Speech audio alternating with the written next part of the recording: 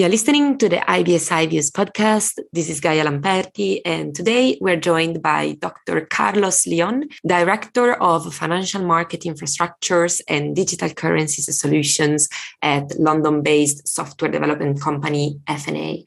Hello, Carlos. Hello, Gaia. How are you? I'm great, thank you. It's Friday, so it's always a great day to record a podcast. And you're calling all the way from Colombia. So how's it going over there? Everything's fine. We're having some relaxation from COVID measures. So I think that things are starting to get better, hopefully. Brilliant. Well, thank you very much for joining us today, Carlos. Before we start focusing on today's topic, which is the sanctions the EU has announced against Russia since the beginning of the conflict in Ukraine, I would love for you to introduce yourself to our audience so they can learn a bit more about your background and your profile. Okay, thank you very much. First of all, thank you for inviting me. As you already mentioned, I work at FNA, where I'm the Director of Financial Market Infrastructures and Digital Currency Solutions. Prior to this, I worked for 16 years at the Central Bank of Colombia as a senior researcher, working on financial stability, payment systems, and many things that go into the intersection in network analysis, simulation methods, and machine learning. So that's more or less my professional background, which I should also include that I have worked with the IMF as short-term expert for financial stability purposes in some countries in Latin America and Africa. Occasional lecturer in some local universities regarding coding software for economics and finances undergrad and grad students. And I would say that's it. Well, it's a lot. Great to hear. Thank you, Carlos. Right, let's kick off. Maybe first of all, we could start by offering an overview on what the sanctions that have been announced against Russia are and the sort of relevance and impact they've had so far in the context of the conflict in Ukraine. I would say that we can say that there are 6 types of sanctions. Those 6 types of sanctions are first the financial sanctions, which are perhaps the most well-known, which are the more have been highlighted in the media a lot. Those financials have several categories, let's call it that. So the first that we could mention is the ban from SWIFT financial messaging system, which is perhaps the first one and the most famous of them all. But there are also some other type of sanctions as transaction bans, asset freeze for banks and financial institutions and individuals from Russia. Also, the ban on advice services to wealthy Russians. Those are perhaps the financial type of restrictions or sanctions. We can also mention those which have to do with exports. So, for instance, we have already heard about bans on coal exports from Russia, which are merely 1/4 of their exports, so it's meaningful. Also, there are transport bans. So the Russian freight operators have been suffering from not being able to operate in some countries. The fourth one, it could be some targeted bans, which have to do with exports and imports to technology, chemical, fuel industry, which is obviously very, very hard for a country to withstand. Also, there are some other let's call them subsidiary or extension bans on some minor exports from Russia. We have to do with caviar, cement, wood, spirits, things like that, which are, they don't sound very drastic or very important, but obviously they will affect the economy. And the sixth one, perhaps, that we could mention is excluding Russia and Russian firms from public procurement or almost worldwide. So it's something which is very harsh. And that's precisely the idea, to increase the pressure on Russia, decrease Russia's ability to fund the war, to get money for financing the war, and obviously to decrease the political base in Russia that would support the conflict. So those are the main ways for us to explain which types of sanctions are we seeing right now. Thank you very much for this overview. And maybe let's go through them more in detail. First of all, the first and the most relevant sanction that you mentioned was the removal of Russia from the SWIFT system. And I remember at the very beginning of the conflict, during the first few weeks, when the decision was still, many countries were still debating whether to put that into place or not. There were some controversies. Not everybody was agreeing because obviously it's a huge decision. So what are some of the challenges? What are some of the repercussions of such a ban? Well, first thing that we have to get clear is that SWIFT is a financial messaging system. So it's about messages. It's about financial institutions being able to, let's call it like this, broadcast a message to a system so that a bank in country A is able to make a payment on another country, bank C in another country. So it's a very extreme measure. So the first question that we have to ask ourselves is a payments messaging service a service that we, a country or a firm, should not be excluded from, like if it were like a public service? That's an interesting question, because it's very harsh to exclude a financial institution or a country from the entire financial network, the messaging from the messaging point of view, at least. So the second question that arises from here is payment messaging services political weapons? That's something very interesting to ask ourselves. I don't have the answer to that, and I think that we're not here to discuss if this should be the case or not. But I would say that the effect of banning a country from SWIFT depends. The how hard is the effect on the economy? It will depend. If it's a very interconnected country to the international financial system, it will be difficult to cope with this. But we have seen that Russia, from the sanctions that they had several years ago, like in 2014, when they have had some first sanctions, Russia started to prepare themselves. The Central Bank of Russia started preparing their economy to withstand something like that. Because before this, SWIFT was the messaging system, the only messaging system. So financial institutions could send payments or to initiate the payments within the country as well. So we know that from 2014 sanctions, the Central Bank of Russia have been working on finding some redundancy for their system. So they developed two things. First thing is something which is called SPFS, which is Bank of Russia equivalent of SWIFT. So that way, Bank of Russia was able to withstand not being able to use SWIFT, so their banks could make payments within the country. So that's like the way for Russia to dodge the bullet in this case. So even if SWIFT is not working for them internally for the country, they already have a replacement for that.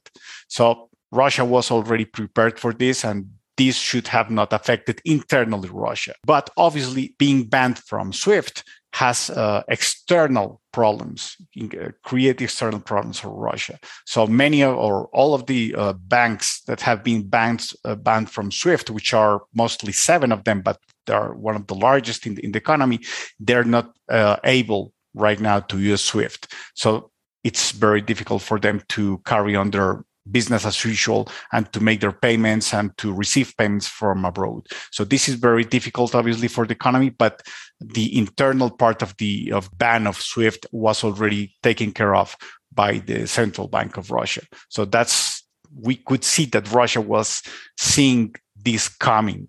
And there are several countries which I'm sure that are learning right now about this and are thinking, is it a good way is it redundant or is it safe for me to work on SWIFT internally? Perhaps we should develop our own messaging system just to have like a plan B, just in case. Yes, brilliant point. Thank you again, Carlos. And you were mentioning how the largest banks of the country were the targeted ones, and it makes a lot of sense. And also, we were discussing before how assets were frozen, basically, not only for banks, but also for oligarchs abroad, especially in the UK, that has been on the headlines for many weeks. So maybe why this decision, what's the relevance of oligarchs oligarchs in Russian politics and why their assets were targeted? Well, I would say that we have all heard in the news that oligarchs in Russia are really important. We know that Russian investment in abroad is very relevant. In the UK, for instance, we've heard about the football or soccer, depending on where you live.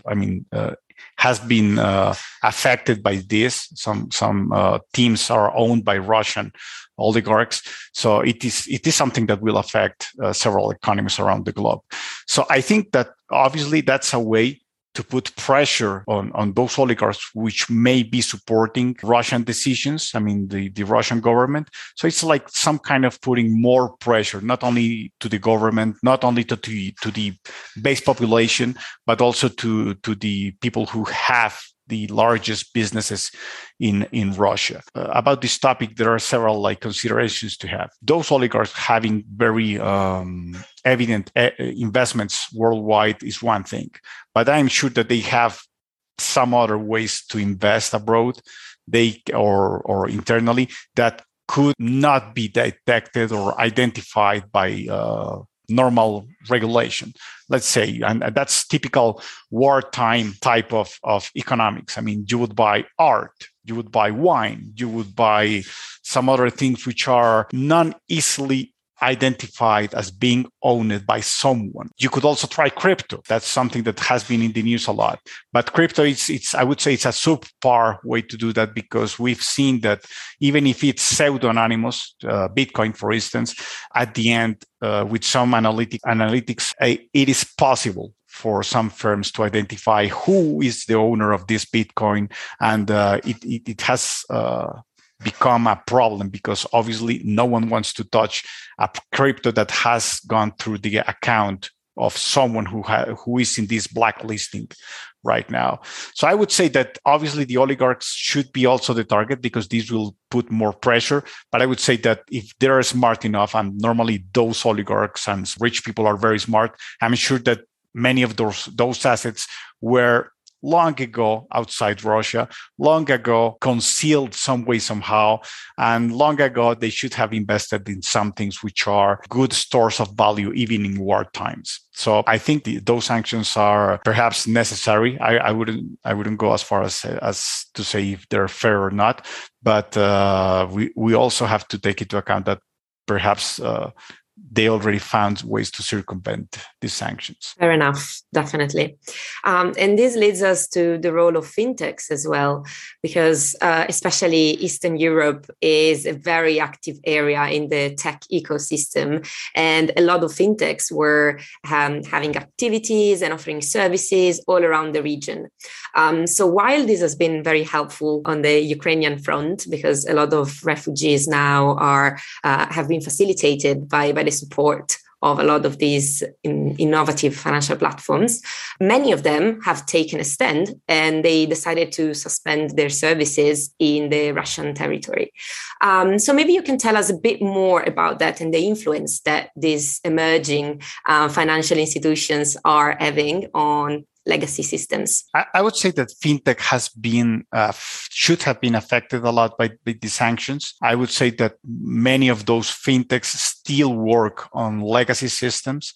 So when MasterCard, Visa, American Express said, well, we're going to stop our operations within Russia, or we're going to stop servicing Master, Visa, American Express cards issued by Russian banks abroad, that's already a big problem for fintechs, because some fintechs, not all of them, work on the rails, traditional financial system rails.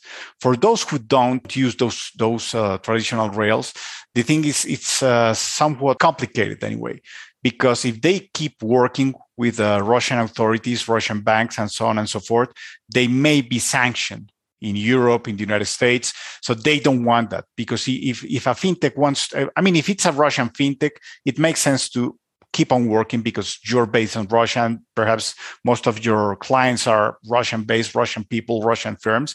But if you're a fintech based in, in Turkey, and you have business in Russia, but also in the rest of Europe, I think that for you to preserve your ability to work with your European clients, you would prefer to not to enter into Russian business for the moment, just to be sure that you're not going to experience a sanction because of directly going through a Russian firm or Russian clients. So I think that the fintech world has seen some difficulties to keep growing in that region, at least.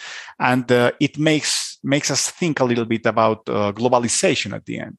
Because we were living, I mean, before this and before the pandemic, even we were thinking that the world was completely interconnected and that there was no way that this interconnectedness and this globalism is going to be like put into question. And right now we're seeing that. Pandemic has highlighted that localism is once again perhaps something that we should, as a societies, think about it. I'm not saying that it's perfect. I'm saying that some countries or some regions found out that depending on exports or imports from outside or services provided by foreign firms could be replaced by those services, goods provided locally. So that the pandemic showed us a little bit. With the war, there are some things that will also push for some, and I like to use this word a lot, rewiring of the network, of the economic network at the end. Because we've seen that the pandemic, and right now China has some problems because it's not able to process all the freight shipments. So this is putting a lot of pressure on several countries. So this is a network thing at the end. If shipping and the trade is not able to function as usual, you should try to find some ways to adapt to this. And perhaps the trade network will change after the pandemic. If we think about the financial system and we're thinking about this Russia-Ukraine conflict, I think that the rewiring will happen as well, because several countries which are like that could see themselves like Russia in the future, they will start developing their own networks of payments. They will start working with those other countries which are alike. And we know that, for instance, this large value payment messaging service, SPFS from the Central Bank of Russia, we know that they have tried to interconnect it to some other sanctioned countries around the globe. So those type of networks, I think, will start to emerge. And this will show us that globalism and that something that we thought was like the end of history, in the sense that that the interconnectedness is not going to decrease. We'll be able to see that, yeah, perhaps the interconnectedness will not decrease that much, but clustering of regions and political stances will try to regroup and try to withstand those sanctions like together. Let's say in a very simple way. That is so true. We're definitely seeing some of the lessons we learned during the pandemic being put into action straight away as we are exiting the worst times of the pandemic. Perfect. You just mentioned China. So I was going to ask you, we've mainly focused on the European Union and the European sanctions so far. What has been the reaction of the other superpowers abroad, always speaking about the financial sanctions and their reaction to the European measures? I would say that right now, at least China has been very silent. And I think that they're very smart about this. I mean, they don't want to take like a very strong position either way. I mean, I think they're just waiting for the problem to find its own solution without entering the picture in a very decisive manner. Even talking about the financial sanctions, we know that the ban of Visa, MasterCard, Amex services affected the retail payment system of Russia. But there were like two alternatives from the beginning. The first one, which is something that Bank of Russia developed for to have a redundant system for the retail payment system, which is called MIR, a payment system, which is, this word means peace in Russian, if I'm not wrong. So what they try to do is to have one system that would be redundant, that would work even if Visa, MasterCard, and Amex would not be working. But also at the beginning, there were like some Chinese UnionPay which is like the equivalent of MasterCard and Visa, and it's accepted in more than 100 countries. This franchise of credit cards is worldwide accepted. What many banks or many people in Russia said, well, if we don't have Visa, MasterCard, Amex, we will have UnionPay.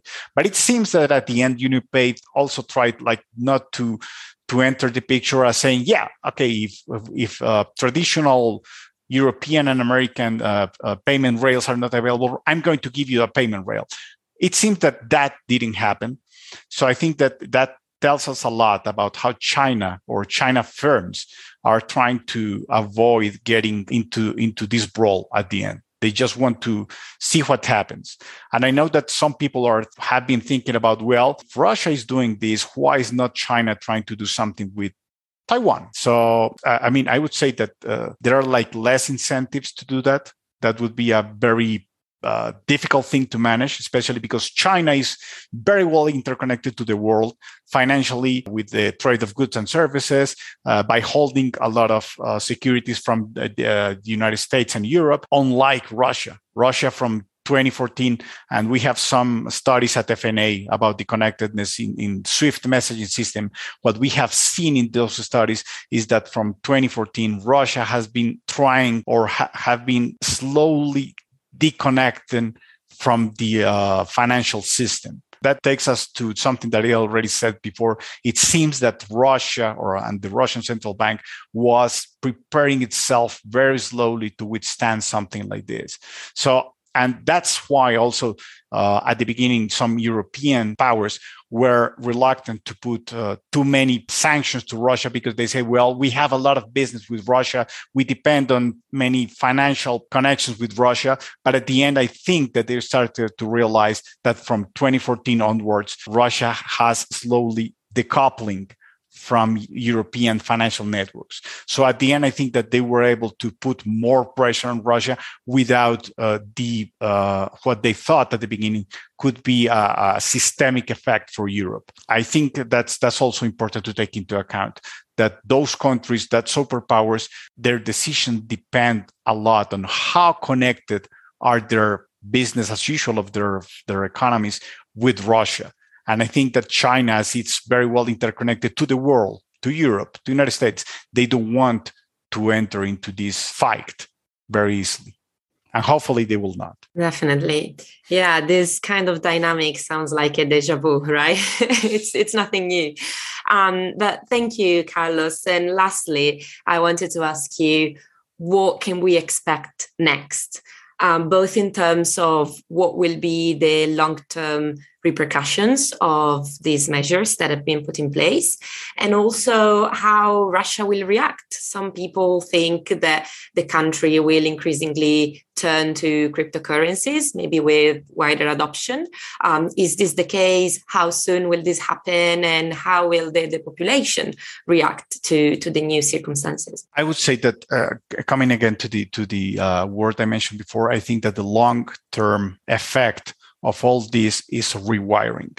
I would say that the financial system, at least, the financial network comprising countries, banks, the international financial network will try to rewire. And I think that there will be like several regions or countries or mind-like governments that will try to cluster together and try to decouple from the regions that they fear that in some moment could try to sanction them because of they have done this or that. So I think that's like the long-term evolution of the thing. So we will see like more clustering in the financial network. And this is not bad at all. It's just like one topology of the financial network that we can find. Even sometimes it's better to have like this type of clustering, because you can find that everyone is connected to everyone, but it's not strongly connected to everyone. So one thing that will happen in Russia or something like that won't affect someone in Brazil or in Mexico as fast as if everyone was very intensely or densely interconnected. So I think that the clustering, it has some advantages at some point. So it's difficult to measure right now, but that's what network analytics, which is what we do at FNA, are for, to try to understand how this rewiring, how this change the topology could affect business as usual and how the economy works at the end. You were mentioning cryptos. That's a very hot topic. And I think that cryptos in Russia, there's like no incentives for people to use them because, as I mentioned, there are like retail payment systems which are allowing people to live as usual. So there's no point in having like cryptos. Perhaps as a means of exchange. I mean, using crypto as a means of exchange makes no sense at all because merchants do not accept it. Banks do not accept it as a means of payment of their debts. And people do not transact with them to buy milk and bread on a daily basis. It could work in some sense if people would try like to flee outside Ukraine or Russia to be able to take their wealth out. But even that's very difficult because normally their wealth is a house, an enterprise, a firm. So you cannot sell right now a firm to to convert it into Bitcoin or something else and get it out of the country. And even if you flee from the Ukraine point of view, someone flees the country just because he doesn't want to be or he or she doesn't want to be there, it's very difficult to cross the border and to find medicine, food, or something in exchange of Bitcoin, or a crypto. So I think that as a mean of exchange is perhaps a poor option. But it could work if you would like to protect yourself from inflation, from depreciation of the ruble. But as we are experiencing today, the bloodbath in crypto markets, and it has decreased like 50% in the last 6 months. Well, is it a store of value? It seems not, at least not in the short term. So I think it's a poor option for people to use cryptos to circumvent the sanctions or to try to have like a new type of economy running. I think that Russian people do not need that. They have common people on the streets, they have their retail payment system working, and they can go to buy their groceries as usual, to pay their debts, to be paid by their firms. So there's no like big incentives to have a crypto ecosystem. Brilliant.